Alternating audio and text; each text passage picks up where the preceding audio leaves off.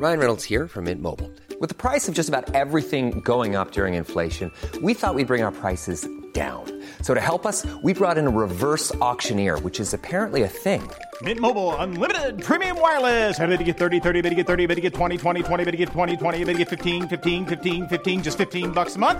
Sold! Give it a try at mintmobile.com/switch. $45 up front for 3 months plus taxes and fees. Promo rate for new customers for limited time. Unlimited more than 40 gigabytes per month. Slows full terms at mintmobile.com. In 3, 2, 1. 7 things you probably didn't know you need to know. I'm Jamie East, and this is the Smart 7. Good morning, everybody. It's Friday the 25th of November, and it's Buy Nothing Day. And a big happy birthday to Bruno Toglioni, Dominic Cummings, Christina Applegate and Katie Cassidy.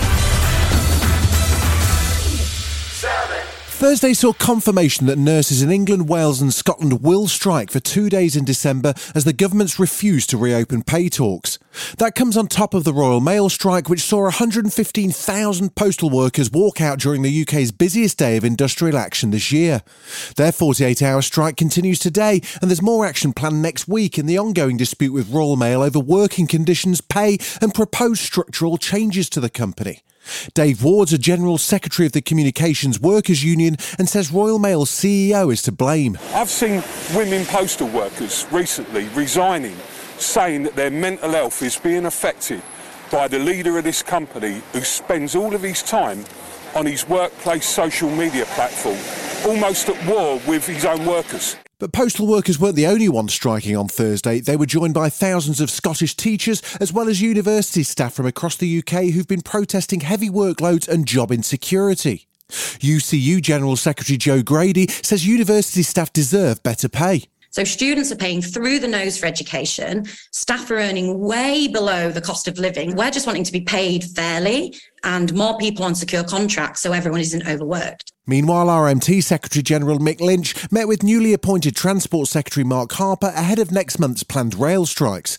And although talks seem to have been positive, Mick says things really should have been sorted by now. So there's been ample time for this lot to get their act together, along with their industry partners, as they describe them, people that they contract to run the railways, and they've done nothing.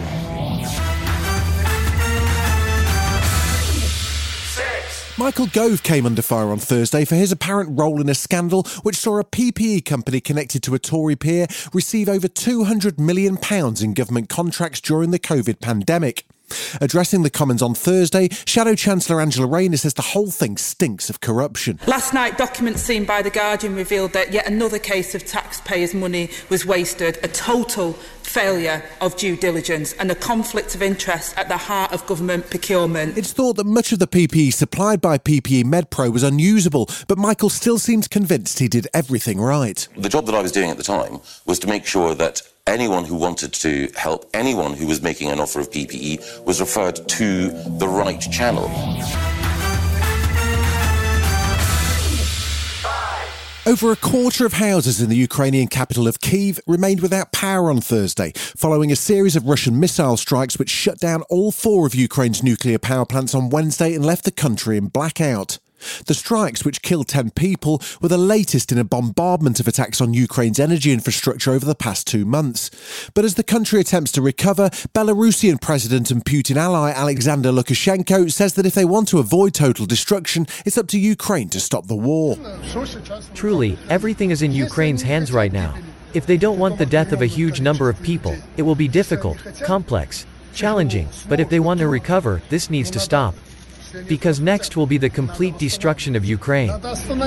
Meanwhile, the Director General of the International Atomic Energy Agency, Rafael Mariano Grossi, took to social media to emphasise their commitment to protecting Ukraine's nuclear plants. We are making progress in establishing a nuclear safety and security protection zone around the Zaporizhzhia site.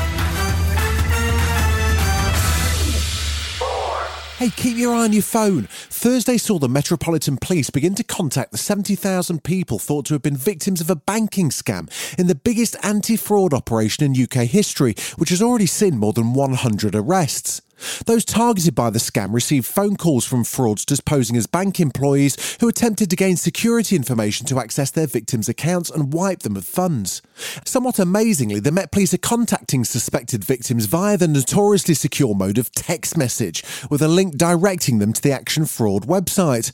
Here's Met Police Commissioner Sir Mark Rowley explaining how it's all going to work. So we've identified over 200,000 people in the UK who have been on the phone to one of these fraudsters for more than a minute. So it's either a prolonged attempt or being defrauded. And we're going to be contacting 70,000 of them today who we know who the offenders are, and we want to go to the victims and say, we think you've been defrauded by these people. Still to come on the Smart 7, England and Wales get ready for more World Cup action, and Jack Whitehall embarrasses himself in the gym. Right after this. Welcome back. 3. Thursday saw the final 8 teams make their debut in the World Cup of awkwardness, with Switzerland beating Cameroon 1-0, Uruguay holding South Korea to a goalless draw, and Brazil beating Serbia 2-0. But it was Portugal's 3-2 victory over Ghana which was the most exciting match of the day, and saw Cristiano Ronaldo become the first male player in history to score in 5 World Cups. The second round of group stage matches begins today, with England set to face the USA at 7 p.m, but it's Wales who'll kick things off this morning against Iran, although it seems there's more than just football on their minds. Ahead of the game, Wales captain Gareth Bale talked about the decision not to wear the One Love armband. Of course we weren't too happy about not being able to wear it. For us, I think now the tournament started, we really need to concentrate on the football ourselves. But outside of the game, if there's anything that we can do to raise awareness or support, then we'll definitely do that. It seems like Jack Whitehall doesn't even need to try to be funny anymore. The comedian made an appearance on the One Show sofa this week to promote the new season of Bad Education, which is set to be released early next year.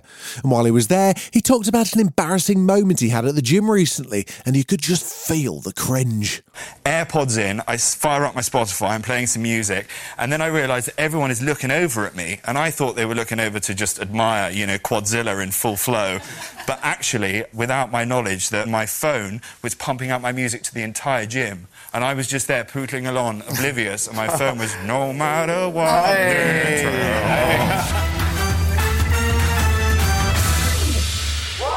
The Earthshot Prize is set to make its return next weekend with an awards ceremony in Boston, where 5 winners will receive £1 million to invest in solutions to some of the greatest environmental challenges facing the planet.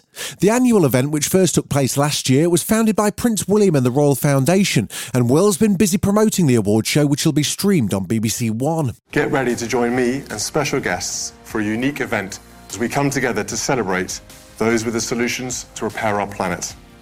The biggest environmental awards honouring the most inspiring innovations from across the globe. This has been the Smart 7. Wherever you're listening, do us a favour and hit the follow button. We'll be back tomorrow at 7 a.m. Have a great day. Written, produced and published by Daft Doris.